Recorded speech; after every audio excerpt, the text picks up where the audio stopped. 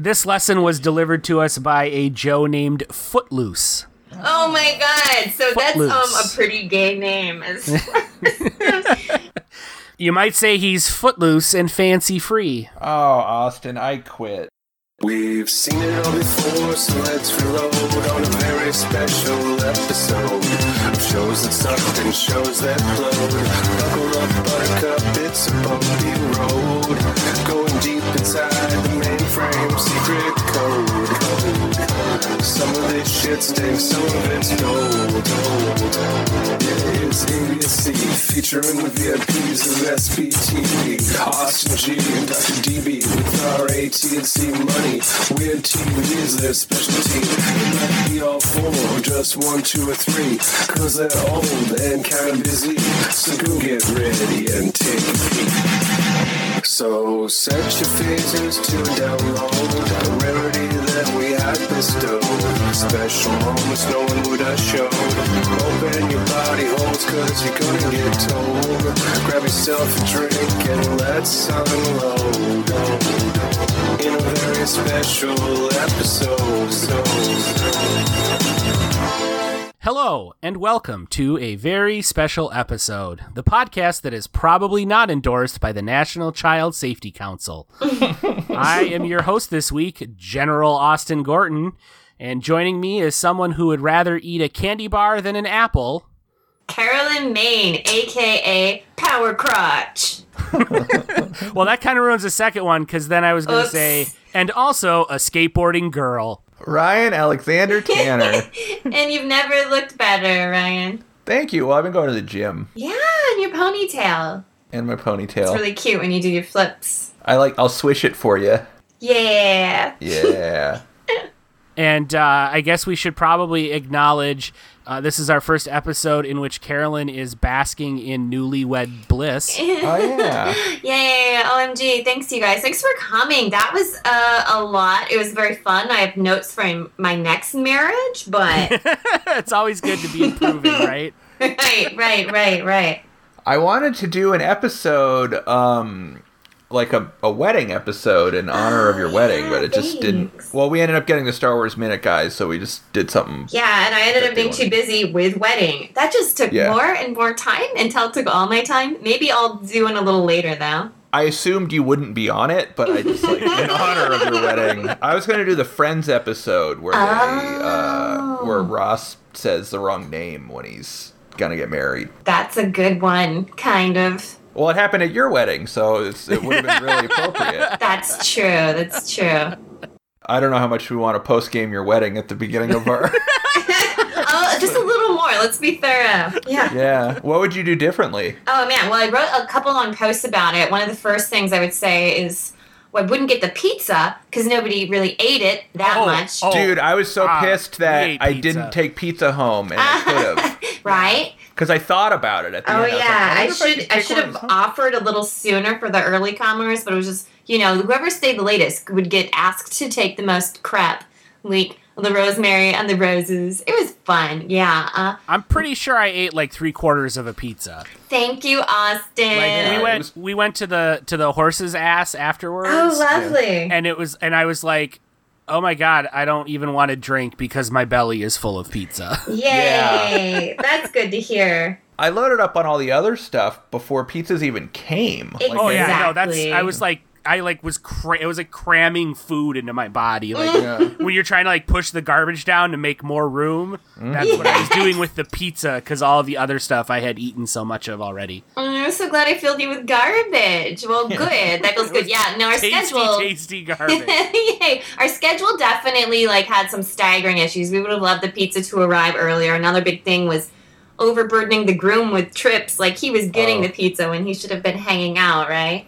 Well, you guys, I mean, I'm not going to say you should have, but... You post-game should have. Now we're just talking about your wedding and the logistics of it, but... I'm very ready to dissect it, because I've been doing it anyways. When you get married is a really good time to just give your friends jobs. Like, right. We totally would have picked up pizzas for you or whatever. That's true. That's the one we should have given out. Aaron was just on a spree, and he had to drop off the dogs anyway, which, bunch of stuff. Also, my beverage station at the ceremony was shit. I meant to have more. I thought somebody else, who I won't even name on my podcast, was doing more of that. It's fine. It happened. Everybody got drunk. It just took a while. We drank all that sangria pretty fast. Really fast. Absolutely too fast. And then there was like that, there was a bottle of vodka and some weird teas, so you better believe that was... went fast enough, too, but ultimately... I didn't even see that. Yeah. Right? Oh, there was a second game. It was a strange brew, but kind of got drunk, so hey. Booze is booze. Well, it was a wonderful ceremony. Thank you so much. It was so great to have all the foursome. I kind of owed that to David, but nice of y'all to give it to me. Oh, yeah. It was a ceremony that was quintessentially you guys, and also, at least as I know you guys, and quintessentially Portland at the same time. It was pretty great. It was the first rainy day and really bright gray. Oh, and also I had a buddy who listens to our podcast, and he was excited you guys were all there, and he was pissed I didn't introduce him. So. Oh, whoops. Should have met him too, guys. I know. You want to shout out to him now? Yeah, what's up, Prom? How you doing, buddy? Sorry we didn't meet you and just orbited around you at various wedding functions. Sorry about that. He had a chance to recognize you by your voices, but he was busy. I co-opted him on the charcuterie service. So. Ooh, charcuterie. Yeah, I definitely ate a lot of the charcuterie. Yay. Part of the problem is that Ryan's never done his half of Love Shack on our podcast, so he wouldn't have recognized him from his voice.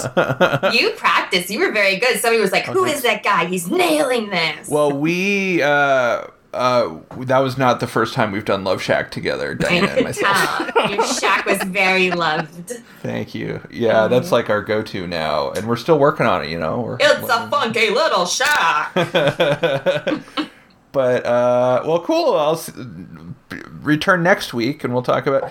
Great. Yeah, I'll talk about somebody else's wedding. Well, it's funny. Half of the podcast has gotten married in the last, 3 months or something. I know, right? Yeah, and then Austin's already married, and I'm... Yeah. And your question mark for life. Yeah, no, David and me, a bit of wedding twins. What's up, bruh? I know. Well, in this week's episode, we're going to talk about the polar opposite of weddings. Not really. This isn't the opposite. Death and danger is kind of... Keeping kids out of danger. Carol, do you wish that at your wedding, after the ceremony, a G.I. Joe had shown up and been like, get your friends to pick up the pizzas? I actually really do. And when attending a wedding, it's important that everyone pitch in. And they do make everyone pitch in. Thanks, Power Zone. Let people know not to load up on small pastries before the pizzas arrive. They're unfortunate. I also overburdened my caterer, so yeah, no, he had no time to warn you poor fools. Yeah, no, I could have used a G.I. Joe to show up, and then I wouldn't have had to have paid a stripper either, so... You paid a stripper? Yeah. No, there was a stripper? Maybe. I mean, I don't know what everyone I paid does with all their off hours. They didn't pay a stripper for stripping, but if a G.I. Joe showed up, they all look like sexy muscle hunk strippers. That's what I want to say. We're going to talk a lot about the appearances of the G.I. Joes. Good. Well, we are talking about G.I. Joe this week. We are going to look at probably one of the more infamous or famous entries in the 80s TV PSA genre, the knowing is half the battle public service announcements that closed out every episode of G.I. Joe back in the day, in which some dumbass kids would do some dumbass thing and a random G.I. Joe would show up and be like, hey kids, quit being dumbasses. That summarizes them well. That's kind of it. Well, I correct me if I'm wrong, but I think that these are probably the most famous PSAs, of this era, and based on animated characters. And I think part of that is because they didn't only air after G.I. Joe. Oh, really? I believe that there were interstitials, just during Saturday morning cartoons, they would play these, during commercial breaks and stuff. Yeah, they also played them on afternoon cartoons. I definitely saw the heck out of them, and I was not into G.I. Joe, believe it or not. Interesting. I did not know that. We actually were not allowed to watch G.I. Joe. Because it was the war thing? Yeah, and it's funny. It's actually one of those things where, as a grown-up, I don't think my mom was wrong. She was very anti-guns. Right. Which I'm sure we just upset a few of our listeners. But even though we could watch Transformers and stuff, we were like obsessed with Transformers. Yeah, and one of those Transformers is literally a gun. Literally a gun, but we couldn't have that toy. Basically, any toy that was a gun, we were not allowed to have. Although some Transformers would like be holding a gun or whatever, and there were some gray areas. And later, I could have GI Joes. Like when I was like in 4th grade, I remember finally getting to have some. But I'd kind of missed the boat on the cartoon. Anyway, I never watched the cartoon. I don't really know the characters, or I don't really even know what GI Joe's about. Honestly, it's America's daring, highly trained special mission force, whose mission is to defeat Cobra, a ruthless terrorist organization determined to rule the world. It's all right there in the theme song, Ryan. All right. And it's one of those ones where, like, no one ever gets shot, but, like, your plane gets shot, and they always show you, like, jumping out in a parachute, right? Right, yeah. Like, you shoot down the enemy plane, and it blows up, but then there's, like, the brief shot of the pilot with a parachute. Yeah, always. Yeah. Everyone's always okay at the end. There's no consequences to anything. Right. Yeah. Are the G.I. Joes war profiteers? I don't think they personally are. They're just like army people, military people, because they're in various service branches, but they're just like fancy soldiers. The people who like higher up organize them, send them into war zones and whatnot, they're probably war profiteers. Definitely. Sure. Do you think that they got good veteran medical care after they blew out their knees on all those helicopter landings? Well, I mean, they were operating in Reagan's America, so probably not. The more you know. Yeah. But so yeah, the battle. So that's my point was though is that I never watched the cartoon, but I definitely have remember these. Like I've seen a lot of them. Yeah. Yeah, I'm pretty similar to Ryan in that I never sought out the G.I. Joes. I think they aired like a opposite or right back to back with My Little Ponies in the mornings. I was definitely a My Little Ponies person because I was a little girl, and muscle hunks, gross. So I guess I've come around a little bit on that, but also, I just, but I mean, these were famous. I definitely watched a load of these. They were on the afternoons, they were in the mornings, and I don't know how much I learned from them, except that, maybe if like a muscled up stripper comes in, tries to help you put out a fire, I'd let him. I mean, I want to talk. Is that fire in your loins? It might be. I have a lot to say about the presence of these G.I. Joes throughout these. I also would like to. You guys can disagree with me. Maybe we can vote on this, but because there's the very famous like early internet videos. Yes. Yeah. And I would like to not reference those really if possible. I don't know them very well at all. Okay. It's almost hard to watch these having seen those so much because there's like famous lines and stuff, but I feel like they're a deterrent. Yeah. No, I'm with you there. Oh boy, I guess I'll just say one pork chop sandwiches. Yeah. Had to. No, I cannot. There were a couple of these that I watched, and I was like, "Oh, that's what they're actually saying." And I will say about those early internet videos that they were so fucking funny at the time because we didn't have mini jokes yet, and even now they won't make me laugh. They're the dumbest things in the world, but it's funny how much a dumb voice in a cartoon can go for me. I definitely got about halfway through the supercut Austin sent us and was like, all right, I'm just going to watch the parodies and get it over with. You did? Okay, maybe I will later or now. So as for me, obviously I'm the G.I. Joe stan in the room in this case. Is that your G.I. Joe name? G.I. Joe stan.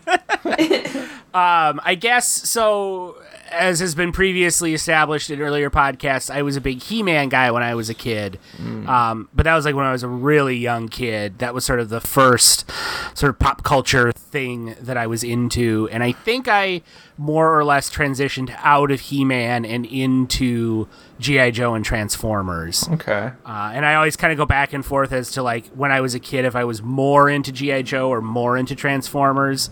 And I think ultimately I was probably more into G.I. Joe, or at least I stuck around with that longer. Huh. I still remember the first G.I. Joe that I got as a kid for my mom. Don't remember why I got it, but I can still remember being handed it.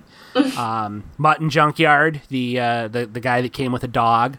Mutton Junkyard? Mutt and Junkyard. That makes more sense. I heard it like Ryan. Did he have big mutton chops? And the gag was that Mutt was the human and Junkyard was his dog. Which also began my love of G.I. Joe figures that came packaged with an animal companion, which happened more often than you would have expected. That reminds me of my childhood love of the WWF wrestler Junkyard Dog. There you go. I liked Rude Dog and the Dweebs. Oh, yeah. We should do a Rude Dog and the Dweebs episode. Yeah, we'll have to find one.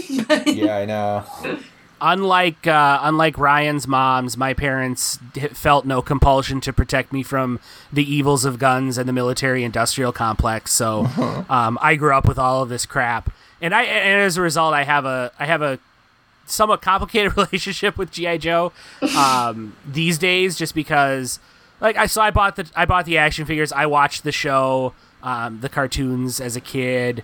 I didn't really read the comics at the time because I wasn't really into comics yet. But then once I did get into comics and G.I. Joe was still around, I read the comic then as well. It's one of the more successful licensed books that Marvel did back in the day. That's one of my blind spots in Marvel Comics history is there's a generation that really grew up with those G.I. Joe comics. And, yeah. And I've never read any of them. And so there's a pretty, like everything, there's a pretty robust G.I. Joe fandom online these days. There's a couple of websites that I check out on a semi-regular basis, and some people that frequent my site. One of the guys writing for us right now is doing some stuff with the old G.I. Joe commercials that were actually commercials for the comic book because they hadn't changed the regulations yet that you could advertise toys directly on TV.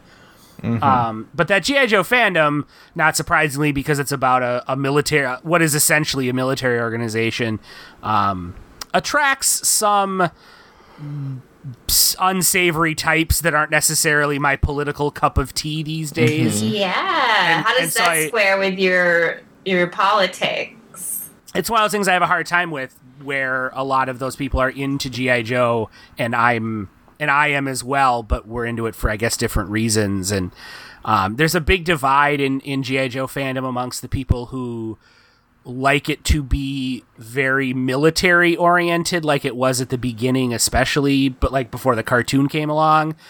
And then when the cartoon came along, like you said, Ryan, it becomes a lot more sanitized. It's a lot more, they're just shooting laser guns and everyone explodes out of a plane and it has a parachute and it's not as realistic and whatnot, and they don't like the fantasy elements of it. But for me, that's how I got into it. And so G.I. Joe is they're basically like a group of superheroes for all intents and purposes. That was kind of how I viewed it as a kid watching it when I was younger. So the military elements are secondary to me in a way that they're the primary appeal to some other elements of the fandom. And I think that's where that disconnect comes from. But yeah, I mean, I don't think it's any secret. Anyone that's listened to our show knows that we're all a bunch of bleeding heart liberals around here, especially when it comes to, gun control and things like that. So don't let my love of G.I. Joe be construed as a love of the military industrial complex and gun culture is basically what I'm saying. But you're familiar with all of these characters. Oh, yeah. No, I could tell you all about these guys. Maybe not all of them. There's no way anybody knows all of them. Do you know them all? Oh, yeah. I know, everybody that shows up in these PSAs, I know who all these guys are. Oh, okay. Is there any Joe who's a liberal who smokes weed and sits around and watches cartoons and old sitcoms? I'm trying to. If you had to guess one, who's the one I like the most? That's what I'm saying. Yeah. Well, I'll give Larry Hama credit. Larry Hama is a comic book writer. Yeah. He wrote the vast majority of the comic book series, and he got the job because he also wrote the file cards that came on the back of all of the Joe figures. So he basically sort of created the characters and the storylines and the mythology of Joe. Hasbro came to him and was like, we're making this military toy, turn it into something, and he did. So to his credit, he never really did the straw man liberal, let's put him on the team, but then have everybody make fun of him kind of character. And you can read the G.I. Joe comic, and it's pretty. You don't have to squint too hard to see Hama making some comments on the futility of war and armed conflict, and how there's definitely some subversive elements in there mixed in with a lot of his military lingo, because he was in Nam, he served, and there's definitely some gay G.I. Joes. Right, definitely. Yeah, I think that seems pretty clear. And I think one thing we'll talk about is that it seems to me like all the G.I. Joes who are not white are just white people with different skin color. Except the Japanese guy. He looked Japanese. But don't ask, don't tell. Yeah. So I guess before we dive into it, format-wise, this will be a little bit different than our usual episodes, just because we're looking at sort of a super cut of the assorted PSAs. I don't believe it was all of them. By my count, there was about 20. Really? There was about 27 that we watched, and I believe per the Gruel Orphans, I think they made 35 of them. Okay, let's say it wasn't all of them. It was enough of. It was definitely enough of. It was one of those where I was trying to find one that had like all of them, and it was proving difficult. And this one, I'm like, you know what? I think this is enough. It felt so thorough by the end of it. I am a little shocked there were more. I knew how to handle so many situations at the end of this. Yeah, so we're just gonna kind of go through these one by one, and I'll call out what lesson we're learning, and then we'll go from there. There was one I remember forever. And it's like burned into my memory, and it was in this, so I was fine. Yeah. I was happy. And before we dive right in, I want to go to Austin's point, which is like, yeah, this is very clearly based on how many dolls and action figures can we make, and that was the starting point.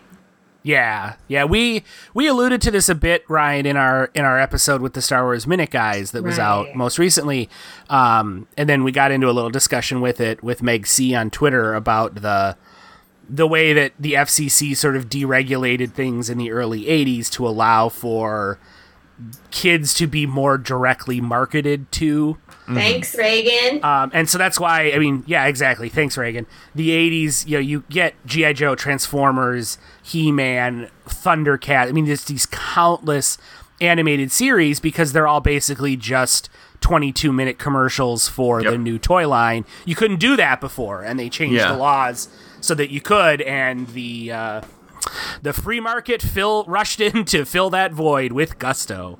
Teenage Mutant Ninja Turtles. Yeah, and that's and kind of like my sort of conflicted feelings in and around G.I. Joe, just in general. Like, all those shows were such a integral part of my childhood and growing up, and are embedded in my consciousness. And then when you take a step back and you're like, it was terrible that they allowed that to happen for kids to to just serve the sort of crass commercialist ends like that. And I was a willing pawn in that game, I guess. One thing I want to address right away. Well, first I think we should talk about Carol's wedding for at least 20 minutes. Yay! Because when people see G.I. Joe PSAs in the title, I think what they really are coming for is Carol's wedding post-game. Hot goss from Carol's wedding. Yeah. Is the other thing is that these are so hilarious, these PSAs. And they're not meant to be at all. No, but there is an earnestness to them that is hilarious. Yeah. Well, and also like a misguided, like it seems like they were like, all right, we got to make 35 of these. Like, what are kids doing wrong? And some of them you're like, what? Some of them are like, okay, I don't live like near a lake or whatever, so. But other ones you're just like, who thought of that? Yeah, some are more general, some are highly specific, and you get the feeling that like they had come up with 26 of these and were struggling to come up with number 27, and that's how they landed on some of them. So I guess we'll just go in the order that this random YouTube supercut put them in. Do it. I was not able to determine if there was any rhyme or reason to it. The first one is basically a lesson in not lying that is taught to us by Flint, who was one of the leader-type characters on G.I. Joe at one point. Yeah, so I think the structure of how this Supercut is presented, in my mind, is that it goes from, like, your star G.I. Joes to, like, the real B, C, D, E, F characters. Oh, it's actually a ranking of the G.I. Joes? Is that accurate? Maybe? Yeah, maybe. For now, it is. Yeah. So some kids... It does start off with Flint, who was definitely... He's, like, up there. Yeah, he was one of the leader guys. It starts with Flint, Michigan. He's like, don't get your water from... City taps. It's poison. Oh, they should make new ones. That's sad, guys. Well, and Carolyn, to your point, Flint is one of those characters that the nascent internet quickly latched onto as being both gay and in a cover-up relationship with Lady J, who shows up later in one of these. Oh yeah, bearding. Yes. Yes, bearding. That was the term I was struggling for there. He was definitely not the gayest G.I. Joe. No, but I would imagine any of them as gay very easily. So. No, there's one G.I. Joe, though. Yeah, I think we're thinking of the same one. Well, we'll see. I would like to compare notes on who is the gayest of the G.I. Joes. We are definitely qualified to do this. Yeah. So we go from the relatively innocuous, like, don't tell lies with Flint. Wait, hold on. I have a few more. Let's Okay, go. what else you got on this one? One is these kids are siblings, right? Yes. Because I had a little heart went out, because this was definitely my childhood. It's like the two kids are like, we broke a window, let's blame Billy. And Billy's like the youngest kid who's like totally innocuous, like minding his own business. So when they said, let's blame Billy, did you just hear, let's blame Ryan? I don't want to talk about that. I am also the youngest, but I have in my notes, yo, fuck a Billy, because victimless crime. The other thing I want to say is let's keep tabs on how many of these kids are named Billy. Yeah, we definitely come back to one. Spoiler alert, more than a couple. I'm surprised they don't just call all of them Billy, like just the unit kids. Did anybody else start to become like slightly hypnotized by the same musical cue every time? Oh, yeah. Oh, yeah. And they're all Billies, yeah.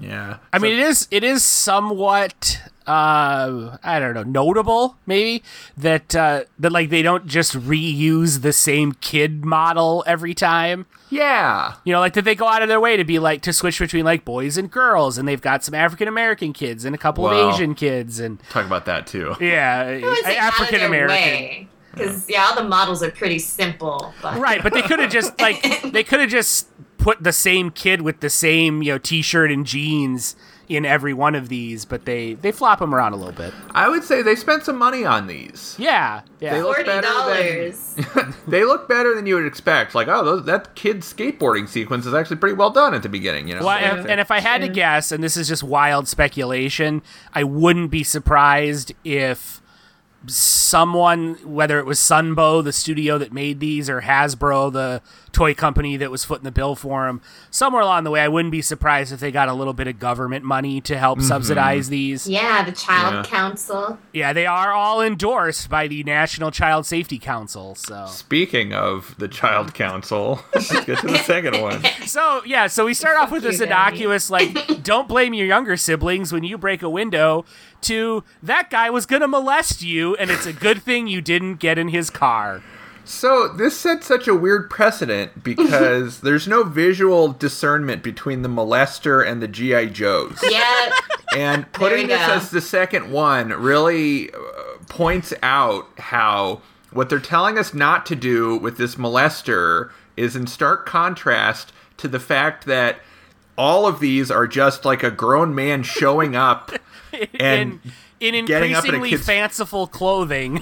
Yeah. In stranger places. And often putting their hands on the kid and giving them instructions. If you see a loose kid, make sure to touch him all over. And they're all entirely predicated on the notion that all members of the G.I. Joe team are recognizable on sight by every kid in the world. Right. Except for the kid who's lost, who has no idea who the G.I. Joe is. But once his brother shows up, he's like, oh, hey, it's Hot Shot or whatever his name is. Alpine. It was Alpine. Oh, I'm Oh sorry, my it's God. Alpine. But Yeah. yeah. Yeah, so the distinction here is there's stranger danger, right? And that's Right. kind of, it's still a good point, but now we also know that most molestation happens from somebody the kid knows. So they should be just as wary of those very pedophile-looking G.I. Joes, Well, especially that's- this one, and the glasses and the mustache. I mean, come on. Well, that's one of the more interesting things about watching these en masse as well. This wasn't as bad as I thought it might be, but you can see somewhat how, like, they teach them things we maybe wouldn't teach today. Mm-hmm. Like you can see sort of like a changing understanding of some of these problems between when these were made in the 80s and today. And that's a good example of, like, I mean, that was totally a lesson that I was taught repeatedly in everything from, like, G.I. Joe to the Berenstain Bears, which was like, stranger danger, stay away from strangers, they're gonna molest you and take you away. And that's not to say that isn't untrue, but to your point, Carol, statistically speaking, that kind of crap also happened with people you knew, and more frequently with people that you knew, but we didn't get PSAs about that in the 80s. Right. I like the molester's dialogue, though. He's like, your mom had an accident. I'll take you to her. Yeah. So yeah, it's basically the gist of it is, like, two kids are playing, and then, like, a guy in a Jeep rolls up and is like, your mom's in an accident, come with me in my Jeep. But then Wild Bill rolls up in a different vehicle, Different Jeep. different Jeep, chases off the first guy, and then tells the kids, strangers could mean danger, don't get in cars with strangers. And they're like, thanks, stranger. Yeah. Now get in my car. Your mom is very sick. Your mom's sick. I also want to mention at this point that the video was interrupted by an ad for Red Lobster's Endless Shrimp deal. Not for me. My favorite time of year is Endless Shrimp. Yeah. It's good stuff. I didn't get that direct video advertisement, Ryan. I think the algorithm's onto you. Sorry to hear that, Carol. Yeah, definitely. That's This guy definitely, likes to eat copious amounts of food. You roasted. It's a targeted advertisement. So we bounce back to Flint, who teaches some soccer-playing kids a lesson about not belittling your teammate when he screws up. And it's what the was... return of the Billy. Yep, what's that teammate's name? Billy. This is when I'm like, yo, fuck a Billy. Will yelling at Billy help? No. Yeah, I mean, Why, this is where I'm like, I don't know. I feel like maybe a little bit of belittling might help him play better next time. He'll be like, I don't want those kids to make fun of me. I better practice up and play soccer better. I don't know. I always hated team sports, so I just washed my hands of this whole thing. Yeah. But I liked the message of don't be a dick. Like, I hated PE in class, and I wish Flint would have shown up and been like, maybe Ryan's an artist. Maybe he doesn't care about goaltending, and just give him a fucking break. You know? Maybe you just give Ryan shrimp if you want to see what he can really do. Yeah, I will say, not surprisingly, that I was the Billy in this scenario as a kid. So, yeah. Yeah, if you want to be impressed by Ryan's physical feats, watch him eat endless shrimp. Yeah, that's really his sport. He's more of a competitive eater, you guys. True. Was anybody else in soccer? I totally was. Oh, yeah, I played soccer when I was... Yeah. It's a lot of running. That's why I was in soccer. Not the way I played it, Carolyn. Were you defense? Yeah, I got it was a lot of standing in the grass and picking up blades of grass and then being like, oh, shit, the ball. I'm surprised that Joe didn't come yell at you, Austin. Yeah, I got lots of belittling, let me tell you.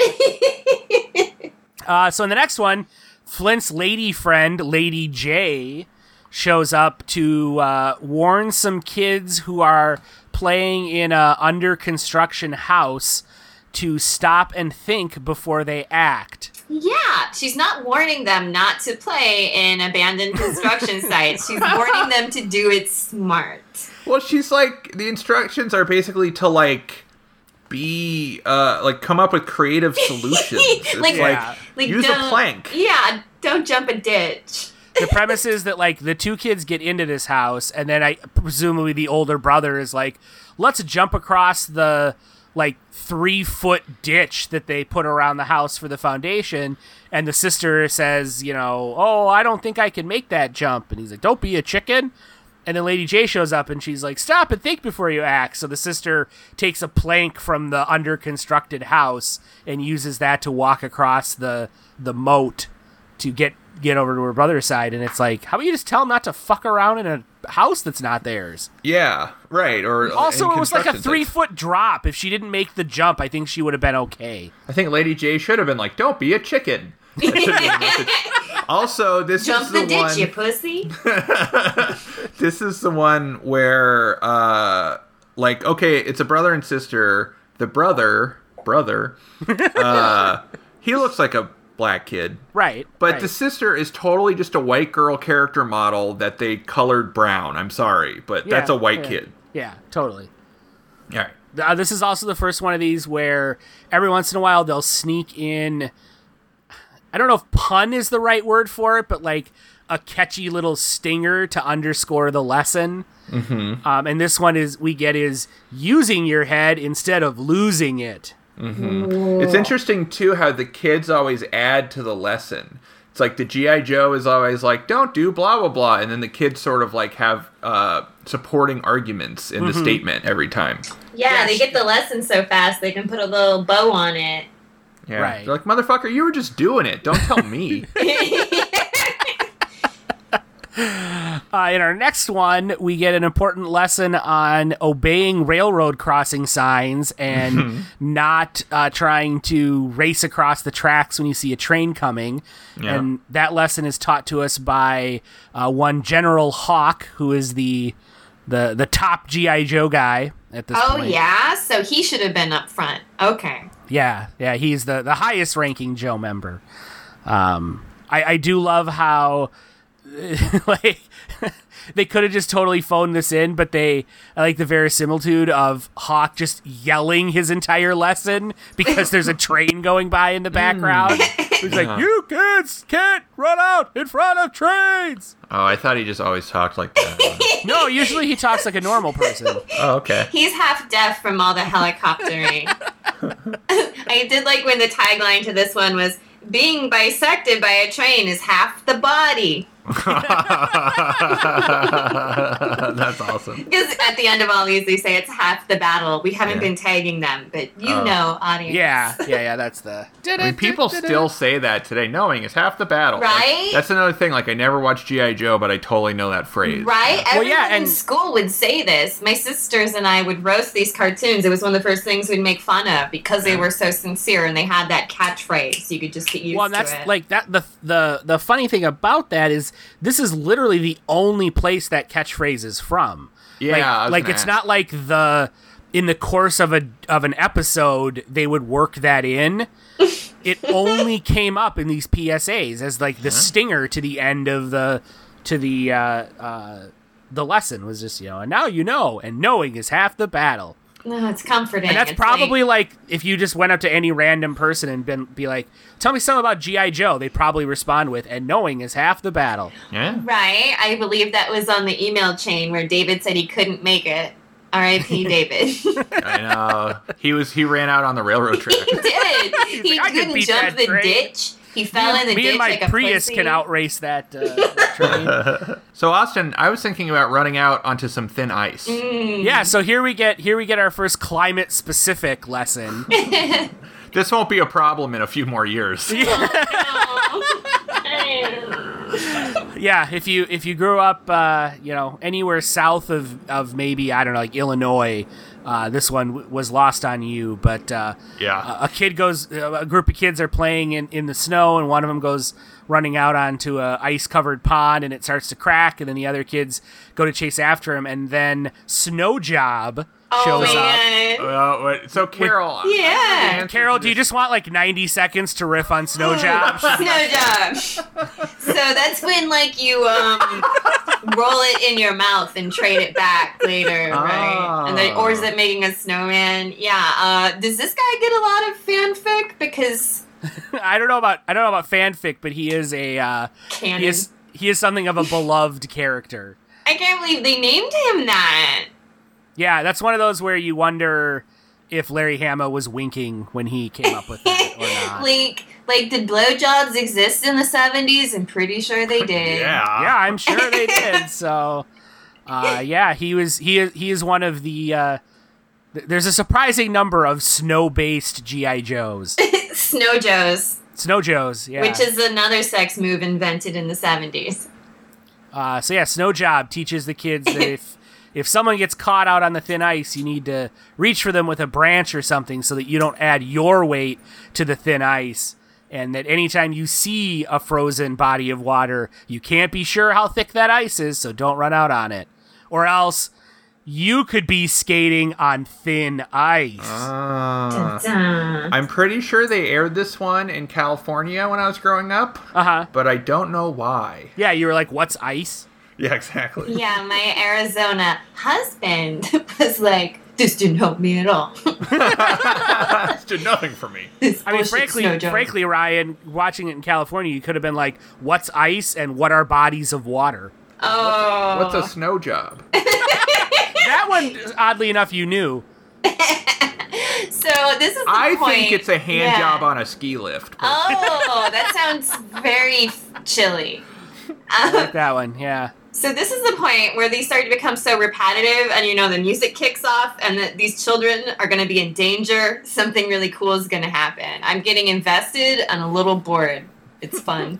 Well, so I felt like my boredom was obliterated a bit with this next one, in which a member of the village people shows up to teach kids to stop, drop, and roll when they burst into flames by molesting one of the kids. If you see a loose kid, touch him up a lot before the cops come. So two kids are sitting around a campfire, and one of them's like... The kid catches fire, and then he runs out, and he's like, your mom had an accident. It sounds, when the kid's on fire, and I'm sure he doesn't, but it sounds exactly to me like he says, help, my balls are on fire. Maybe he said body or clothes, but... I don't know. Yeah, so the kid goes, he throws some logs on the fire, and he apparently missed the special G.I. Joe PSA about not starting yourself on fire when adding logs to a campfire. He fucked up. Yeah. So his arm bursts into flames, and he starts running around, and then Spirit, the Native American G.I. Joe, who's also a white character model that just happens to have brown skin, but he talks like I can't even do it. I don't even want to do it. He has a stereotypical Native American voice. He's got a weird voice. Yeah, he comes out of the woods to teach the kids about stop, dropping, and rolling, and throws a blanket over the kid and quickly pats him down. Mm-hmm. And I was like, I think we need another PSA about what Spirit just did to that kid. Yeah. And this is one of the ones where, the other ones, the Joes could be driving down the street or walking to work or whatever, but what is Spirit doing in the woods? That would be pretty unsettling. He's Native American, Carol. He's communing with nature like all of his people. I think a lot of these G.I. Joes, it does not feel appropriate when they appear. It's just they can come from anywhere. This is a special announcement that you're never alone. And okay, so Spirit, we trust him how much, with the whole padding blankets. And also maybe he's a skinwalker, just saying. I would like it if sometimes they're like, oh no, the house is on fire. And then the G.I. Joe comes in and they're like, ah! Oh, kid, you're fucked. No, just the kid's like, what the fuck? Where'd you come from? Spirit was also one of the toys who came packaged with his pet bald eagle. Oh, yeah. By the name of Freedom. Aww. Yeah. I like that you have a sense memory for all the action figures. Again, it tells us where the show comes from. I also was watching this with a G.I. Joe fan, and he mentioned, oh, that's the one you put in your bathtub. Yeah. But we'll get there. Right, and Snow Job was the one that we in Minnesota would take out to play with in a snowbank. Oh, did you really? That's cute. Did he have a power, or you just knew he could handle No, weather? he had skis. That's pretty cool. They snapped onto his backpack, and then his backpack snapped onto him, and then he could go out and take off his skis and go skiing down the snowdrifts in your driveway. And then your dad could run over him when he came home from work. Yeah, pretty much. I didn't play with my G.I. Joes outside very often because I was a persnickety kid that didn't want them to get dirty or mussed up or anything like that. I took them out of the package and I played with them, but I played with them gently. But even your Joes were indoor kids. Yeah, totally. Exactly. Fair enough. So then the next member of the village people shows up. Oh, you guys, here we go. This is the ultimate one of them all, when Gung Ho, the manliest question mark Joe of all, delivers a message that girls can skateboard too. I really supported his support for gender equality. So is this the one who was in, like, leather chaps? He's in camouflage pants and a vest with no shirt. Ah. A mustache and a cap, and he has a Cajun accent. And he's got a dick in his mouth.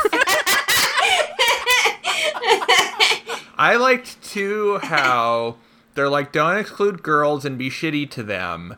And when the boys are like, oh, yeah, okay, like, the girl's standing in the background not speaking the whole time. Yeah, right? Like, it's mansplaining 101, where Yeah. it's just like, I'm going to defend this girl. No, stay quiet, I'm defending you. So is this your pick for gayest G.I. Joe, Carol? I think it has to be. It was the dicks in his mouth. Like, when he had one, I'm like, that's pretty gay. But when he had, like, 4, I was like, that's impressively gay. Was that his G.I. Joe name? Dick Sucker? Snow job, but for dicks. Sergeant Dick Sucker. His name was Snow Job, but for dicks. Yeah, And it's butt for dicks. Yeah. B-U-T-T. This would be Gung Ho. Gung ho for dicks. And his shtick was that he was a Marine and he was a Cajun and he was good at cooking gumbo because, of course, he was Cajun. Oh. Are you sure he wasn't Gaijin? Well, I think that's pretty clear here. I also wondered, at one point I was like, oh, what's the more dated thing about this, the skateboarding or the gender inequality? And then I realized it's absolutely the skateboarding. I think kids still skateboard.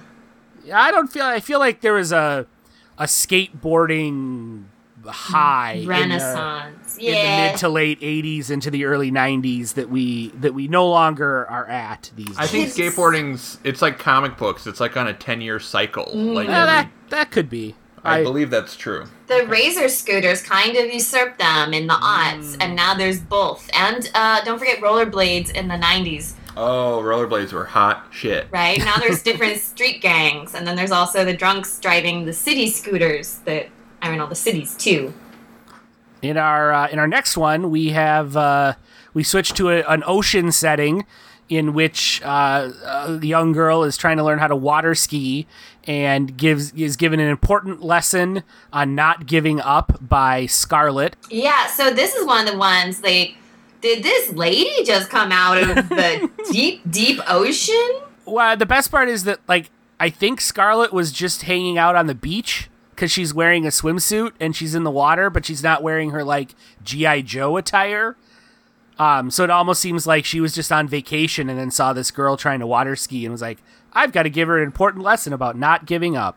What part of their soldier training do they think qualifies them to talk to and touch all these children? All of it. Okay.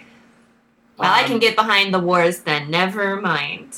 True story, Scarlett may very well have been the character who kickstarted my sexuality and launched my obsession with redheads. Well, it had to start somewhere, and I don't think that's uncommon. I think a lot of people's sexuality started with these muscle hunks. Right.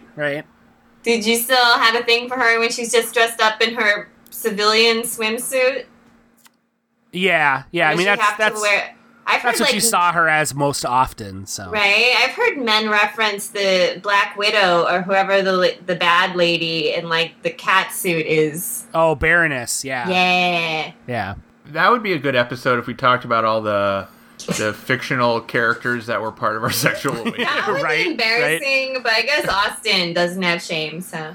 No, I really don't. I've been pretty on the record about Scarlett and the specter she's cast over my sexuality. And knowing's half the J.O. battle. As I got older, what is it, the Baroness, the evil lady with the dark hair and the glasses? Yep. Yeah, that wasn't an early one for me. That was same here. As I got older, I was like, maybe I should have been all about Scarlett. Baroness has got it going on too.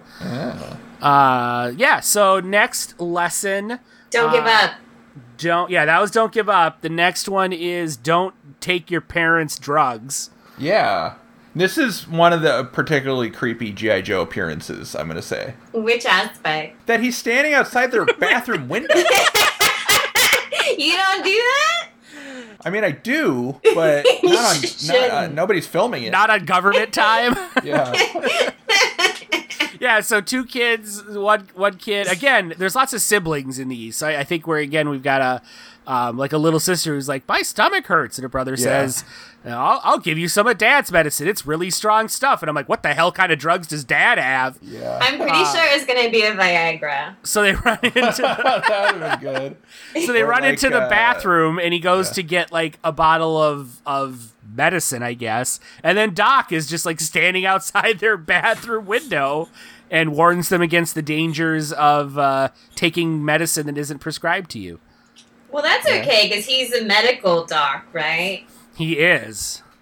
This is where we get the pun that taking medicine that isn't yours is a prescription for danger. Is that a pun, or is it they just used a word prescription? Yeah, I feel like pun isn't the right word for it, but I'm not sure what it is. I think it worked. Yeah, I don't know. Don't take your dad's pills, kids. And then they're like, well, what if I'm sick? And Doc says, if you're sick, wait for your parents to get home. Or if it's serious, ask a neighbor friend. Yeah. And I'm like, what if your parents won't be home for hours and you have no neighbor friends? You've left me with nothing, Doc. Well, then don't leave your fucking kids home alone. Yeah, it kind of becomes a PSA about child endangerment and neglect. Yeah. Jinx. Jinx, we both said neglect at the same time. Neglect. Next, we get some super specific instructions on how to stop a nosebleed. This one was thorough. Yeah, this was the first one of these where I have visceral memories of watching this one and being like, okay, I've got to remember how to do this in case I ever get a nosebleed. This is really important stuff. Like, this one spoke to me as a kid for some reason. No, I remember, like, kids at school getting nosebleeds and being like, what did that G.I. Joe say? Like, it's super specific. Like, because a lot of them are like, don't, touch that. Believe in yourself or whatever. Yeah, and this one's like, step 1, do this. Step 2. Like, it's really... Step 1, don't tip your head back. Step 2, plug your nose and hold it that way for 5 minutes. If it hasn't stopped bleeding in those 5 minutes, then shove some gauze up there and hold it for 10 minutes. If it hasn't stopped bleeding in 10 minutes, then you need to go see a doctor. You remembered it. These worked. Yeah. I'm telling you. If you're above the equator, do it this way. Yeah, this one imprinted on me for whatever reason. I think it's because it's so specific, and it's like the scope of what these can actually solve. It's like trying not to get molested is pretty vague, but hold this in your nose for 5 minutes and try to not get molested. It's okay. I can really do that, Joe. It's like slap the dick out of your ass in a counterclockwise motion. Unless you're under the equator, and then if you're under the equator, then it's too late. It's too late. This lesson was delivered to us by a Joe named Footloose. Oh my god! So Footloose. That's a pretty gay name. You might say he's footloose and fancy free. Oh, Austin, I quit. Is he been working too hard? It's time to punch his card. He needs Gotta cut loose. The feeling that life is passing him by. Yep. Ooh. Anyway, don't put your head back. Lean your head forward when you have a Yes. Is that still? I wonder if the standards have changed. That was one of those where I wondered if those, like, because it was so, the instructions were like so specific, I wondered if they had changed in current times. Yeah, because like CPR standards change every few years. They're Right. Like, oh, actually, do it this way now. So nosebleed treatments. How come none of these Joes taught me CPR? Yeah, we didn't get a CPR one in this batch. Bunch of bullshit. So our next one we learn from Mutt, the first G.I. Joe that I ever got as a kid, to leave stray dogs alone if you are in a town that just has packs of roaming dogs. Yeah, don't pet strange animals, right? Yep. That's the lesson. Yeah. Which, they paint it as a dog, but I guess the sort of general leave animals alone is a good lesson. I like that phrase, they paint it as a dog. Where was this man's dog? Because I want to see his dog also be a dog. Yeah, they didn't include Junkyard in this one. Because he would have fought in the stray dog or humped it. Then it would have turned into a very special lesson about not taking the under when gambling on dog fights. Oh, yeah, right. shit. Yeah. I'll take that dog. Our next one, we have Dusty, the desert trooper, for some reason, teaches kids that they need to put reflectors on their bikes so they don't get hit by cars at night. I guess this is before bike lights were a big thing. I guess, yeah. Well, I guess I also feel like even when I was a kid, like the same time that I would have been watching these, bikes came loaded with reflectors, like standard. Like I don't remember ever having to go out of my way to put reflectors on my bike. They were just always there. You don't remember because after your accident, you have no memory. Well, that's the best part about this one is that like the kids drive out across the street in twilight, and then this Jeep has to swerve out of the way and rams into a tree, and then Dusty gets out of that Jeep. I'm like, those kids almost killed the G.I. Joe. At least like the G.I. Joe shows up in a way that is sort of built into the narrative this time, Right. He doesn't just like peel himself out of a bush and be like, you kids need reflectors. And he's like, you fucking kids, get out of the goddamn street. That's the end. We're back to sports ball with our next one, in which a group of kids are playing baseball, including a kid who's wearing a sweater and a dress shirt playing baseball for some reason. Fucking Billy. Yeah, fucking Billy slides into home plate in his like business casual attire, and an argument breaks out about whether or not he was safe, and so then Cutter, who is the pilot of the G.I. Joe hovercraft, and is he the one that always has scissors? He's the one that's got cuts all over his arm. He's the goth Cutter. Okay. He's the one who hates himself. Oh. Just the one, Ryan? Just the one? That'd be good if there was like one where a kid's cutting his arms and he's like, hey, don't cut your arms. Express your angst in other ways. I like poem. Write a poem. Sad I was just gonna say, Yeah, write a poem This or a Nine Inch song. Nails album. This is one of those where, no pun intended, I wondered if there was a little bit of inside baseball at work because one of Cutter's characteristics from his file card that Larry Hama wrote was that he was a big Boston Red Sox fan, which is a baseball team, and so now he's showing up for the PSA to adjudicate a baseball game. I like this one because it's about seeking out an impartial third party. Right, who just happens to be standing there watching 20-odd kids play baseball. Right. I feel like there's a reason they shunned Billy in the first place. So the kid, like, he slides into home, and they're like, he was safe. No, he was out. Then Cutter shows up, and he's like, don't argue with each other. Call out the impartial judge. And they're like, Billy over there isn't rooting for anyone. I'm like, then why is Billy here? What is he watching this game for? Staring through the fence, like, really sad. He's a fan. I guess, but just a fan of the game. But I'm not a fan of he's Billy's. there for the love of the game is what it boils down to. So I wish that the final word of this would be, I wish everyone on Twitter would watch this. Yeah. Because it says, instead of fighting when you disagree, look for a better way. Which would be just to close your Twitter account, I guess. Yeah, that's the impartial judge is what you do with your time instead of arguing on Twitter. That's the impartial judge. Yeah, just do something else. I also wondered why this looked like a pretty well-organized game of baseball. Aside from the kid sliding in his business cash attire, they all had like uniforms and stuff. And I'm like, wouldn't they already have an umpire for this kind of scenario? But whatever. Well, see, it was organized, but not well organized enough.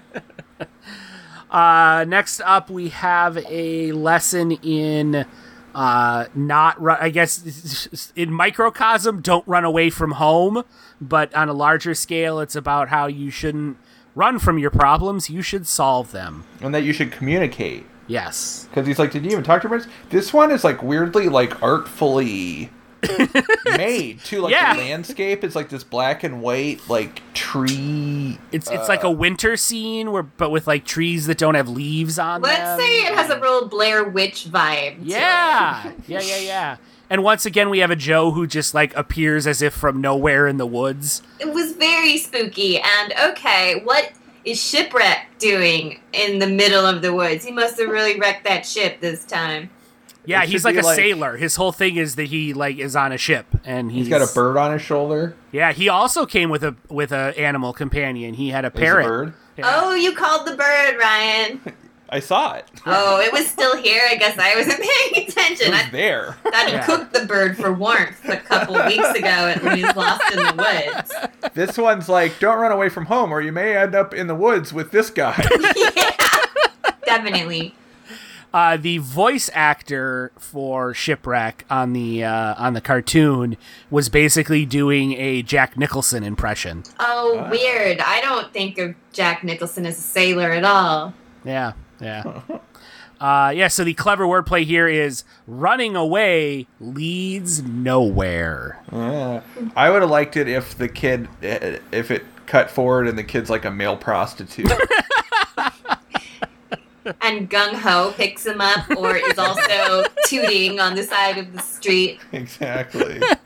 Like, what should a kid do if their home life just sucks, right? They're kind of fucked. You can either wait it out or call CPS and be given a foster home, which also might suck. So this is one of those where I feel like the specific scenario is at cross purposes with the lesson, because the lesson's like, don't run away from your problems, confront them, and that's fine. But then they create this whole like tragic home backstory. Yeah, and that's there's much more complicated solutions than just like go home and tell your parents how you feel. Yeah. Right? Like, some kids are going to get popped in the eye for telling their parents how they feel. Right, or be told that they don't give a shit how you feel, and so then what are you supposed to do, and all that. So they might have done better to pull back a little bit and been more generic in setting up their lesson, but I don't know. Do you not know, Ryan, or can you just not see?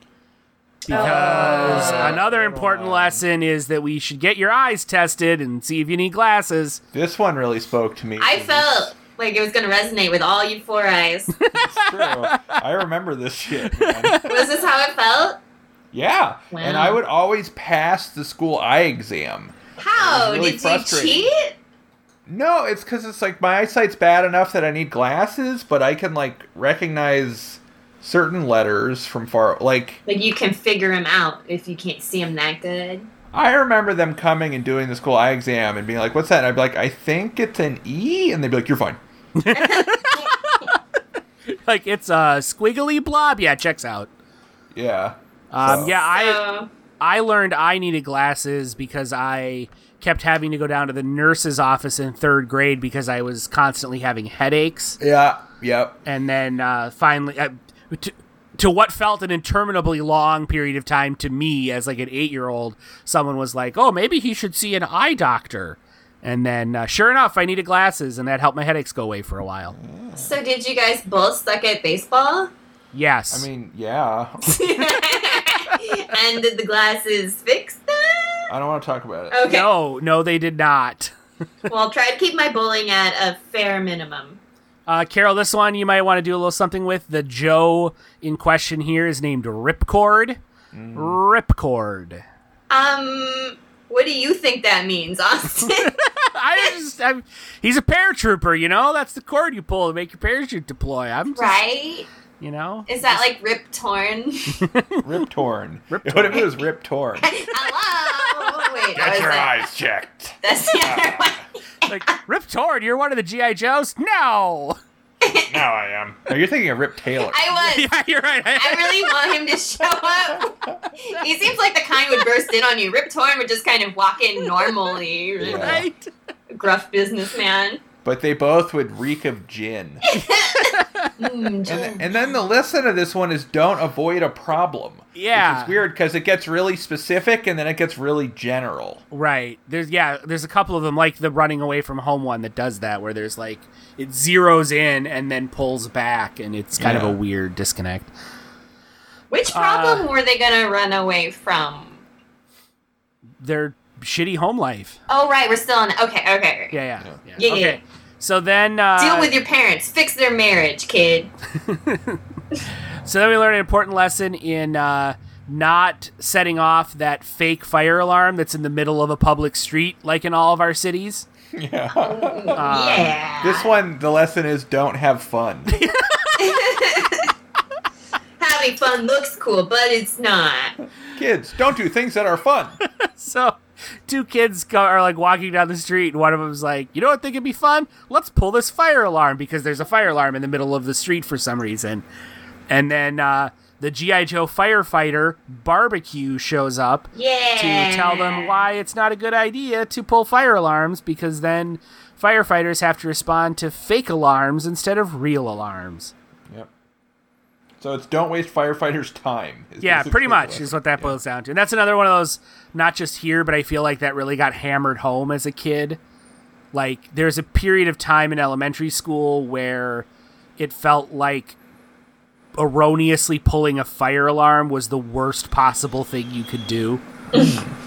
But, yeah. Then we get an important lesson in not swimming in a thunderstorm. Yeah, I don't... is this the thing? About you shouldn't swim in a thunderstorm? Yeah, I didn't know about that. Yeah. Oh, yeah, you definitely shouldn't. I mean, I think your odds are okay, right? Because the lightning will hit something taller by you, but water conducts electricity, so... Yeah, the idea is that, like, when it's lightning out, if you're in the water and the lightning hits the water, you'll get electrocuted because it'll just travel through the water and into you. Okay. So that's why they say stay out of the water in a thunderstorm. Okay. To Carol's point, if you're in, like, a lake and there's a lot of tall trees, statistically speaking, the lightning is more likely to hit the trees before it hits the water, but it's generally not a good idea to swim when it's a thunderstorm. A lot of these kids live near, like, the woods, or they have some pretty outdoorsy lifestyles. Yeah, this is another lesson that perhaps resonated to me living in the land of 10,000 lakes more than it did someone who lives in the barren wasteland of California. Yeah, this one felt esoteric to me. Well, I hope you enjoyed the fire alarm then, because that's all you get. Yeah. This was another one where I wondered how long Deep Six was hanging out in this particular watering hole. Right. Because he just, like, emerges from beneath the water in his scuba suit to be like, get the hell out of the water, kids! They must have, like, an underground base where they just hang out, or they, like, practice holding their breath. Well, so this is my question about all these PSAs, and we must answer it. Okay. Are these G.I. Joes being alerted to these problems, or do they just happen to be there? I feel like it's a little of both. No, it's got to be one or the other. Because, like, Scarlett was clearly on vacation at the beach. She's wearing a swimsuit when some kid is like, I can't water ski. And she's like, I have a sworn obligation as a member of the G.I. Joe team to go teach this kid a lesson, even though this is, like, my time to hang out on the beach. This is Scarlett time right now. Yeah, this is Scarlett time to hang out on the beach with my cute boyfriend, Austin. But instead, Scarlett just watches I've got a to kid go drown. help Do you this mind? kid. I'm trying to suck Austin's dick over here. Right, but instead, she's got to go help that damn wiener kid learn how to water ski. Oh, no. Scarlett's on Scarlett time, and she just watches a kid drown. But then, like, in this one, Deep Six is in his, like, scuba suit and everything. Yeah. So I feel like he was, like, responding to a trouble ticket or something. Oh, no. I just don't know. So Deep Six is the one that you could take in the bath, because he had a whole scuba business. Yeah, and he had a whole, like, bellows system where there's, like, a tube that connected into the back, and you could, like, pump air into it, and it would cause him to float up and then let the air out, and he would sink down. And I bet you could really startle your parents in the bathroom with him. well, yeah, because they'd be like, why the fuck are you in the bathroom right now? You just come out like the G.I. Joe. Yeah, they're taking a bath. They're like, Hey, you watch out with that razor. next up, we have a lesson in proper ventilation. So did anybody else just think these kids were working on their bikes and smoking hella weed? No, but I did think that they were getting high on fumes on purpose. Yeah, I feel so the idea is like they're painting something with spray paint and they're like, ooh, we're getting kind of woozy in here. And then Dial Tone shows up and says, you should always use proper ventilation when using paints. And I'm like, I feel like you kind of harshed their buzz there, Dial Tone. I think the lack of ventilation was a feature, not a bug in this scenario. I liked at the end after he left, and the kid's like, "Did we just really see that?" That's a good point. He may have been a figment of their imagination at this point. Maybe all these kids have been high. Yeah, this is also one that kind of rang false for me as a kid because I'm like, why would I be painting in my garage? Like with spray paints and stuff, you know? Like, I don't know. Where else are you going to do it? I just was not a kid that would have picked up a can of spray paint and like worked on my bike or anything like that. Well, that's why your life turned out the way it did. You're probably right. And this is kind of the point for me where it starts to feel like the Joes are less and less essential and like all their voices are like getting really half-assed. Yeah, you're definitely into, like, with dial tone, you've reached the point where the Joe line is a success, and so they're churning out new toys, but they've run out of, like, new military specialties for the characters to have, so they're refurbishing, so like, Breaker was the original G.I. Joe communications officer, and now dial tone is the communications dial guy. tone wasn't even the first phone guy? That's right, stupid. exactly, so... that's definitely the case with dial tone. And similarly, in our next PSA, in which we learn the importance of healthy food over the short-term energy boost that comes from candy. Yeah, fuck this one. Yeah, I don't eat candy for energy, okay? That lesson is imparted to us by Lifeline, who is the second Joe medic after Doc, who was earlier seen creeping outside kids' bathroom windows. Oh. And here's, okay, so to your earlier question, Carolyn, Lifeline is probably the closest that we got to a straw man liberal Joe. He was notably a pacifist and would not carry a gun. Oh, interesting. That must have been a fun action figure that all the kids wanted. So the ironic part with the figure was... like, he came with a bunch of stuff, like they always do, and it was like a medical kit and like an oxygen mask that plugged into it, and a backpack with like a little communicator, and like he had a lot of like pretty cool stuff, and it was a very well designed figure. But despite the fact that he was a pacifist and specifically did not come with a little toy gun, he had a gun like molded onto the leg of one of his pants because they're just like reusing an existing mold to make his legs. But it's just one of those where you're like, wow, you like got 90% of the way there and then just barely missed the landing. Couldn't be bothered to, Maybe it was a medicine gun. Yeah, there you go. It was like one of those like syringe gun things that they have in I the think movies. there was just like a regulation that like every G.I. Joe has to come with at least one gun. Yeah, and to both the series and the comics credit, he was a pacifist, but he wasn't like played for laughs or anything. It wasn't like the other Joes were pushing him around, calling him a pussy or anything like that. It was just he was a pacifist. He didn't like to use guns. They made a point of establishing that, and then that was just kind of his thing. But yeah, his whole business here about eat an apple, not a candy bar, is straight up bullshit. Yeah, fuck it. Yeah, fuck you pacifist bitch. The one kid's like, yeah, you never see an NBA player eating a candy bar before a game. I'm like, no, you just see him doing lines and lines of blow. Don't eat that candy bar. Do lines of blow instead. Gives you strong, long energy. Exactly. Now you know. And knowing is half the battle. Then we have a lesson in the importance of wearing helmets. But it's wearing helmets when you're riding ATVs on the beach, specifically. Again, we have like this sort of general, when you're riding a bike, wear a helmet, and it becomes this super specific scenario. It seems really specific about ATVs. They weren't serving the ATV population. Have you guys ever ridden an ATV? No, and one time I tried to have a relaxing weekend in a coastal yurt, and other people were, and it ruined it a little bit, because it's fucking loud-ass super... Kids, like, don't ride your ATV while Carol's trying to relax in her yurt. Yes, seriously, fuck you, kid. I did ride an ATV once. I did not wear a helmet. Oh, Austin. You're the one that watched all these, Austin. I know. You call yourself a Joe fan? I know. You blew it. What would Snowjob think? Yeah. The lady who cuts my hair likes to ride ATVs. She's told me while we make small talk while she cuts my hair. I do love how in this one, the kids are riding around in ATVs, and one of them's like, ha, you loser, you want to wear a helmet. And then he accelerates and immediately flies off the back of his ATV and smacks his head. Instant karma. Yeah, it was great. And this is such an important lesson that 2 G.I. Joes show up to teach it. Whoa. That's Beachhead and Cross Country. Oh, I thought they called him BJ. I was gonna laugh at that. You can just roll with that if you want. Wait, Beachhead is, anyways, it's just another specific blowjob location. Beachhead. Yeah, Beachhead. That's that's a snow job, but at the beach. Beachhead is what Austin was getting from Scarlett. I wish.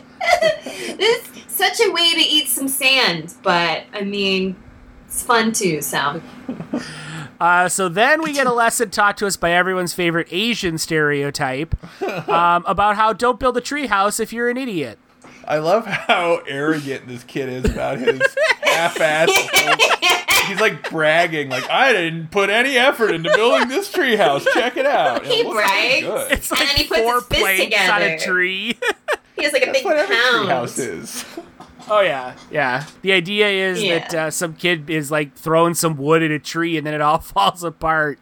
And Quick Kick is the Joe in question who shows up. And Quick Kick? Quick Kick, the silent weapons master of Joe. So he does martial arts? It totally is. Yeah, he's a martial artist. I mean, he's a bit of a stereotype, but at a certain point, you either get stereotypes or no representation in the 80s. So right, he's there. Yeah, you're absolutely right. This is where, like, Joe is doing the best it can in the time it's in by at least giving us a Asian character on the show. Right. He's one of those... Go ahead. I like how the warning here is, like, if you haphazardly build a treehouse, when you fall out of it, you may be caught by a shirtless man.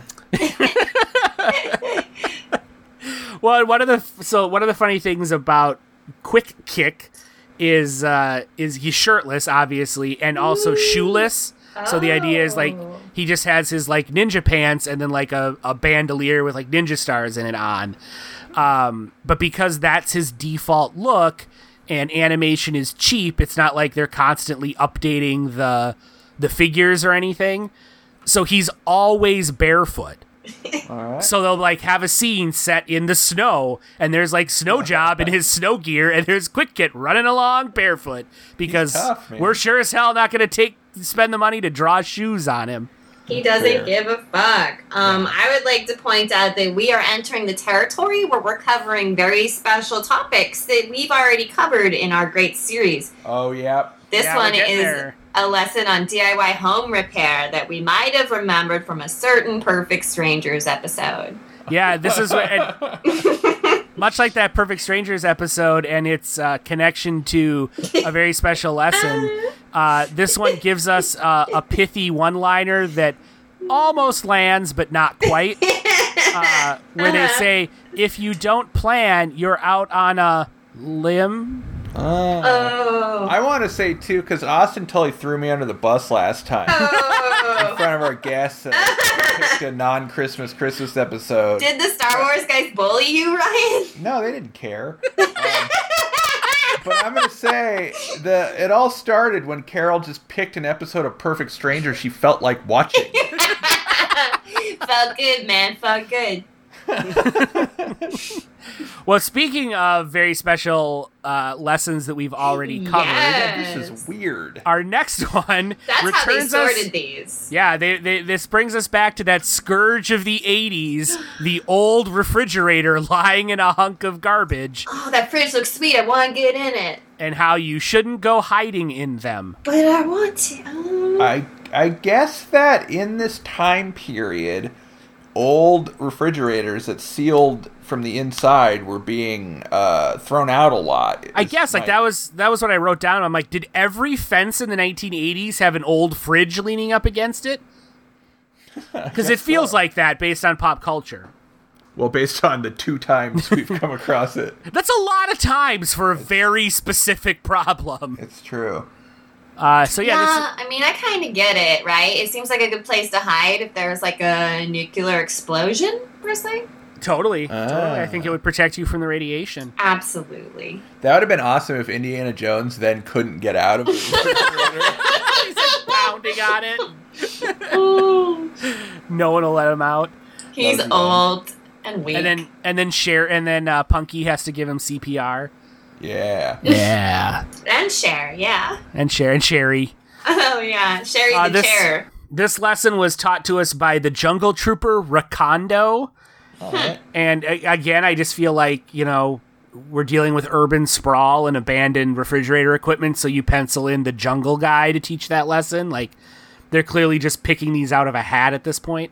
There's a lot of loose fridges in most jungles. They were everywhere in the 80s. It's really...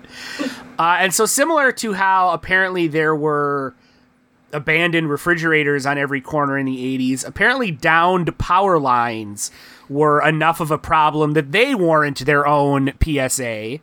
This one, though, felt realistic to me, actually. How they really? see it. And then the kid's like, hey, let's jump our bikes over. I totally knew those kids. And I was always the kid that was like, I don't know, you guys. And I was no fun because of it. But I'm still alive. Yeah, you're going to get old. Yeah.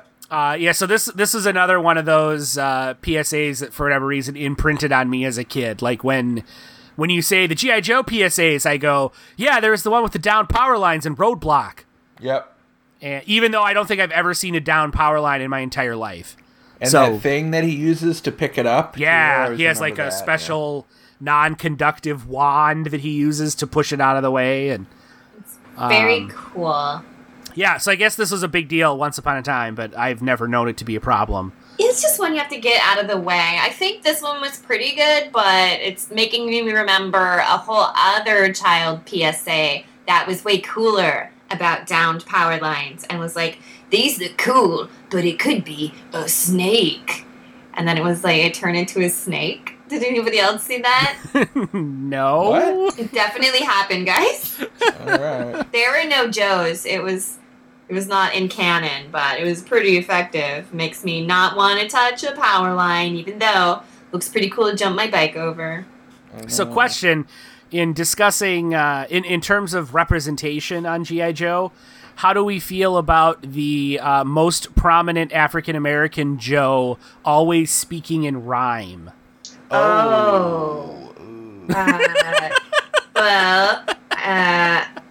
I think someone should do a PSA about that. If you only have a few black characters, don't make them hideous incredible stereotypes. Yeah. So yes, this would be Roadblock, and that is his shtick throughout the cartoon. How come I didn't even notice that? I guess he must not have been spitting his best fire. Yeah, and it's one of those weird things too, because he's in the comic book and he doesn't rhyme everything. Like, it's totally a cartoon invention for some reason. But yeah, the pithy one-liner we get here is, don't play around with a downed power line or you could be playing with fire. Yeah. That doesn't rhyme.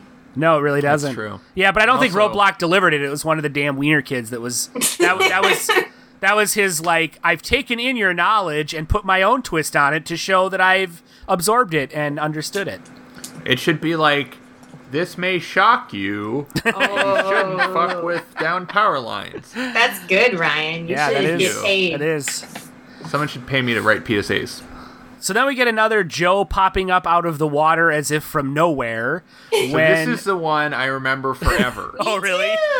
Like, immediately when I think of the G.I. Joe PSAs, my brain goes, open and close your legs like a scissor. Like, I remember that forever. Like, when I have Alzheimer's, I'll still remember that. Yeah, so this is a fairly complicated setup to this one. So, like, two kids are playing by the edge of a body of water. One of them runs away. The remaining one has the ground crumble out from beneath his feet, plunging him into the body of water. He then freaks out until a scuba man appears as if from nowhere to teach him how to tread water. Mm-hmm. And then everything is cool, and he tells him the lesson is supposed to be, like, don't play alone by the water. I'm not sure. But it's also, like, don't freak out when you're in the water, and it's also tread water when you're in the water. It's also really specific instructions about how to tread water. Yeah, and then like the nosebleed one, he's like, first you have to scissor your legs, and then bring your hands underwater and cup them in a figure 8 motion. Open and close your legs like a scissor. I don't know why, I just always remember that. Clench your butthole, rock tight. He wasn't playing alone by the water. He was abandoned by his friend. Like, I specifically went back and rewatched it to make sure that I did see that kid, like, run off into the woods before the ground crumbled away at him. What a shitty friend. Right? The kid could have drowned if that scuba man hadn't been there to rescue him. But he was. There's always a scuba man, maybe. Maybe. So that was Torpedo. Maybe. That's a different scuba man than Deep Six.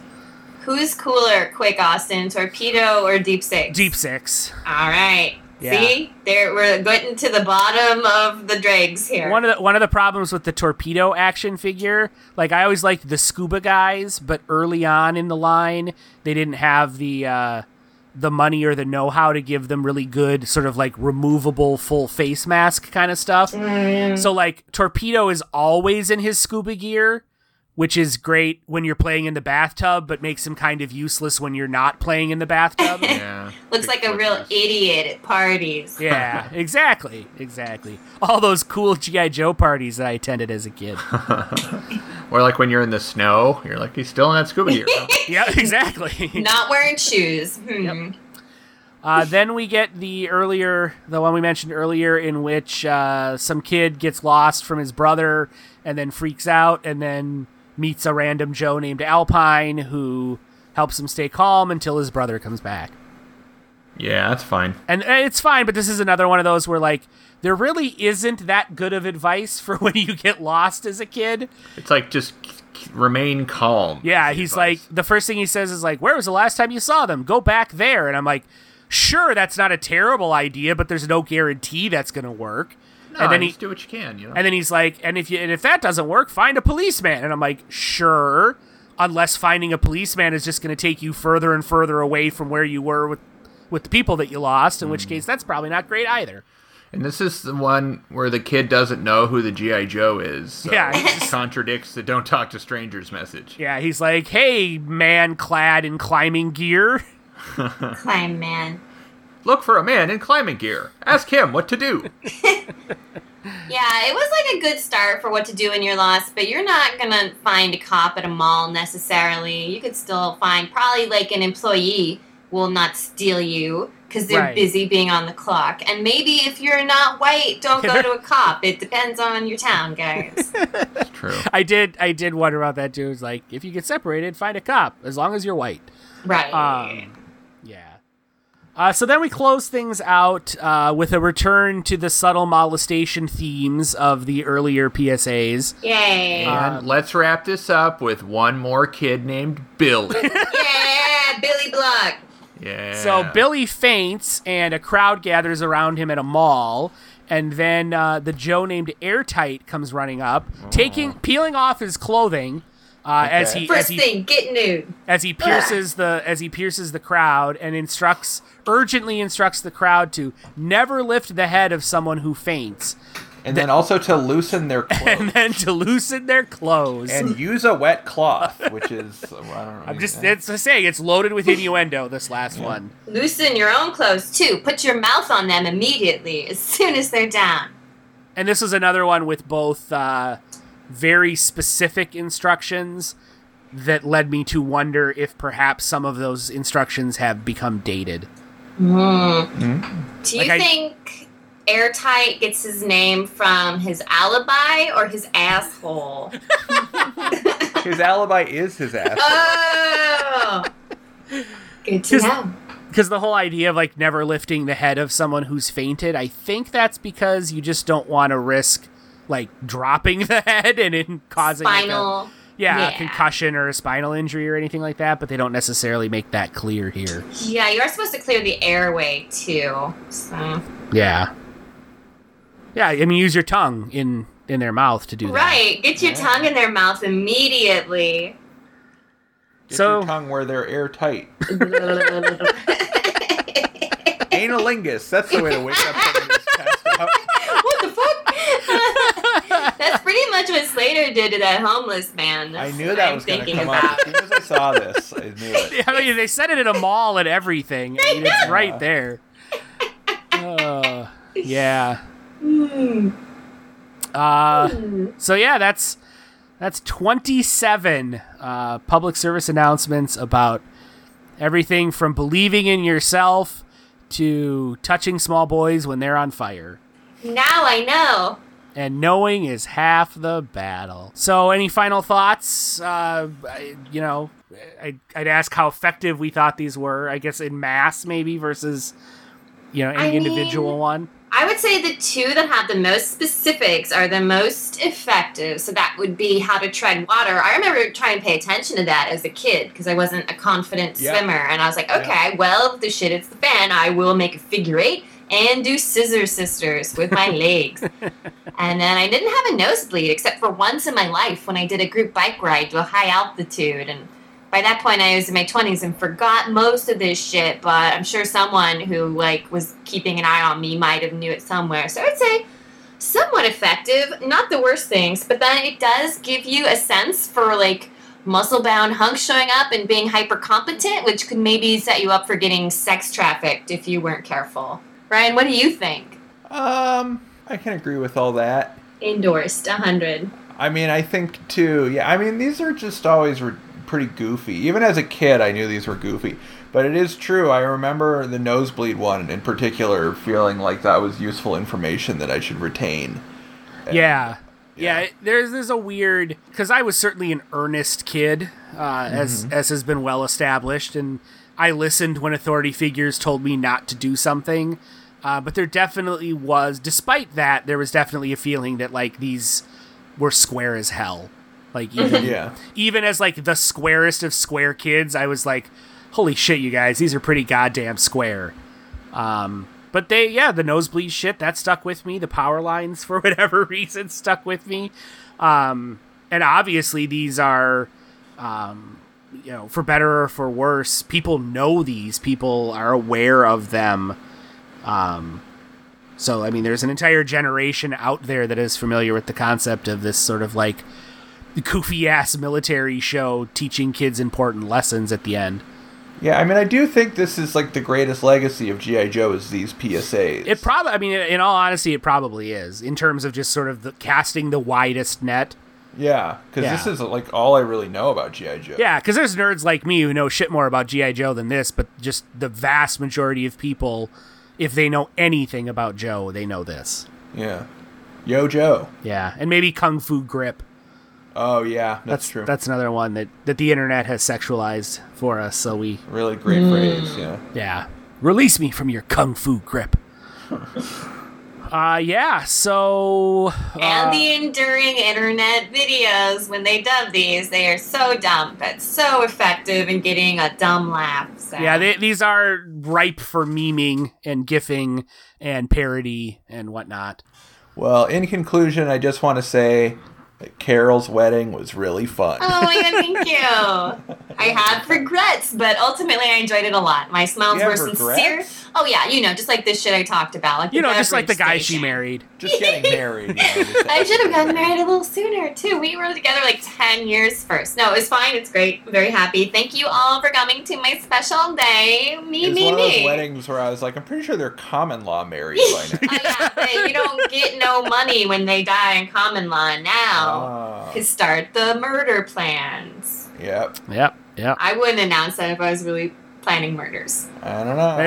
I feel, did a G.I. Joe teach you that? They should. If you're going to plan to murder your spouse, keep it mum. You don't want word to get out and incriminate you. You better tell your husband not to jump over any downed power lines. Or to do it or he's a pussy.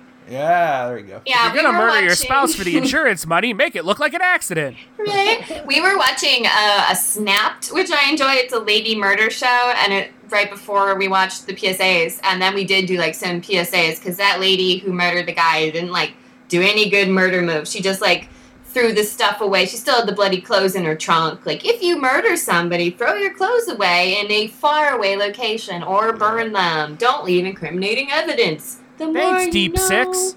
Right? Austin, which of the G.I. Joes do you think would be most likely to murder somebody they loved once? Ooh, that's a good question. I mean, You're Snake an Eyes expert. probably has. Okay. G.I. Joe is most likely to murder their spouse. Yeah, let's get real. This is how we choose what people are like. Yeah. Yeah, I mean, it's probably Flint. Okay. The captain? Yeah, he's not a captain, but yeah. He's the one that's in the beard relationship with Lady J. Oh, yeah, he's got some secrets. Yeah. Yeah, that's one of the great ironies of G.I. Joe is that, like, the Wolverine of the G.I. Joe comic is Snake Eyes. Yeah. But he's a mute character, so he's functionally non-existent in the cartoon. Like, he's there, but he doesn't really get to do much because he can't talk. Yeah. So, of course, he shows up in none of these PSAs because he'd have no way to communicate the lesson to any of the kids. He could, like, make hand signals. Well, they could have done, like, a cool PSA with, like, somebody with sign language and, like, a deaf kid or whatever. Oh, that'd have been really cool. Nope. Nope, not doing that. So, Carolyn, I like the cut of your jib. Where can I get more jib from you online? Oh gosh, I have a couple things. You can see my stuff. I am on Twitter, Carolyn Main, Carlyn Main, like the street. You can listen to my other podcast, Pitch Please, on Carnival Studios. I am on Facebook and Twitter, and I'm around, and I think this isn't the last you've heard from me. Ryan, how about you? I have a website. It's ohyesverynice.com, which is my art and stuff. And then ohyesverynice is my handle on Instagram and Twitter and all that other crap. As for me, you can find my writing at therealgentlemanofleisure.com. I mostly write about X-Men and Star Wars, but I do have a little bit of G.I. Joe material on there. If your interest is piqued by this episode and you'd like to read a little bit more, and one of my co-writers on that site has some more recent G.I. Joe stuff on there as well. As for this show, we are a very special episode. You can follow us on Twitter at AVSEPod. You can check out our Facebook page. Email us at avsepodcast@gmail.com. And I guess before we go... Oh, yeah. One more question for you guys. Who's ready for Saved by the Bell Reviewed Rebooted? Oh, no. I'm not. Now you know how Ryan feels when they kept rebooting Full House and shit. I know. The only thing I'll say about it, I mean, I've only looked at a little bit of stuff, but I feel like I called it that Zach Morris would grow up to be a politician. I think he did. I think they, like other vehicles, have stolen from our podcast. Yeah. Right? They definitely got some material handed to them with the prevalence of people calling out Zach Morris. It is nice that he seems to be the villain.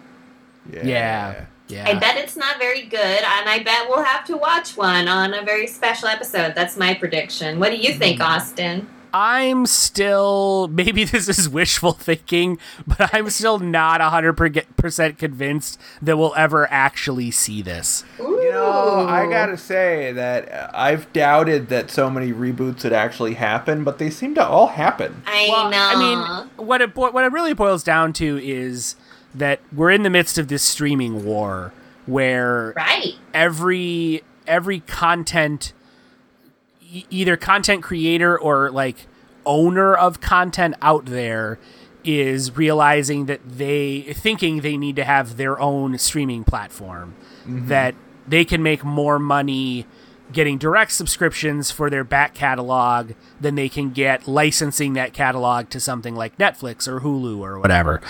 It's and true. so it's creating this world where there is, at least initially, like a huge demand for new content because everybody has like their back catalog, some more so than others, but to really get eyeballs on it, you need something like new and catchy and buzzy, and the best way to do that is to reboot a thing that already has a built-in audience. So that's why we're seeing all of this crap right now, but I wonder how many of these streaming platforms can actually make it. I mean, we're going to reach a point of market saturation where people aren't going to pay $8 a pop to subscribe to 50 different streaming sites. Right. I really hope a lot of them die because it's way too much, and just give me the stuff, guys. And so I could very well see, NBC, which is doing the Saved by the Bell reboot, their streaming service is going to be called The Peacock. And why not just The Cock? Right? And so they're rebooting Saved by the Bell and Punky Brewster and Battlestar Galactica, and it's all this buzzy stuff and everyone's talking. And I could very well see a world in which there is an NBC streaming site, and for $3 a month you can log in and you can watch their back catalog, and they've monetized it as best they can.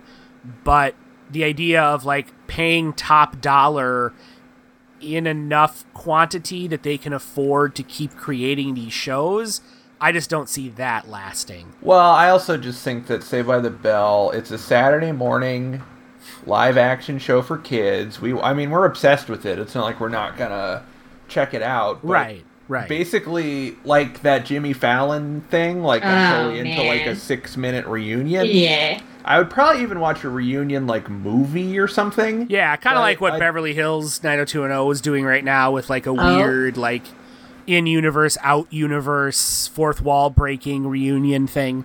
Yeah, but a new series that features 2 of the main characters and then all new characters is I'm not going to watch. It's just not interesting to me. I feel like that was New Class and we weren't interested in that. Right, totally. So, I don't know. Just the part of me that is compelled by this shit. I'll look at it, but I can't see myself actually watching any of it, much less subscribing to a new platform to watch. Yeah, just for that? That's, yeah. But my guess is there'll be a free episode you can watch online. Sure. I'll probably watch half of it, and that'll be the end. That'll be the one we review. Yep. Yeah, I hope a lot of the streaming sites die off, and this might not be what we're that interested in, but if they do something special, we might. It'll be interesting to see Zach finally become the Belding. I wonder if they'll address, that child he didn't help raise in Hawaii, and that homeless girl. There's a lot of loose ends. I feel like they're finally going to pull it together, like Lost, right? Yeah, no, I don't awesome. I don't think they will at all. It's just Zach being confronted by all these women. Yeah, what about our baby? If it was this gritty urban drama involving the California governor's fall from grace when he's first confronted with the illegitimate child he never raised and then gets indicted for the murder of 2 homeless people whose bodies are found in the basement of his childhood home, that'd be fantastic. I'm on board for it. Yeah, do that, and I will drop top dollar on your streaming service. Screech has already said that he's willing to go full nude, so there's that. Although they keep not inviting him to any of them. I know. You can't do porn and have a career later. Usually that's just true for women because the men haven't done porn, but no one would answer that phone harder than Screech, and no phone is ringing less than Screech's. I think he's the fatal combination of not talented and not easy to work with. Yeah. Plus not cute anymore. Yep, he was talented for an 8-year-old. He's not talented for 28-year-olds. A 48-year-old. Yeah. Oh, no. Stop aging, Screech. Yeah, 3 strikes. That's it. Yeah. All right, well, let's wrap this up. For the show we still are right now, a very special episode, I am Austin Gorton, and I am reminding you that knowing is half the battle. That was a very special episode. We dissected that shit from head to toe. Did the time fly by or was it slow? Got so many life lessons. Oh, how we've grown. Seen so much TV that we're gonna explode next time on a very special episode.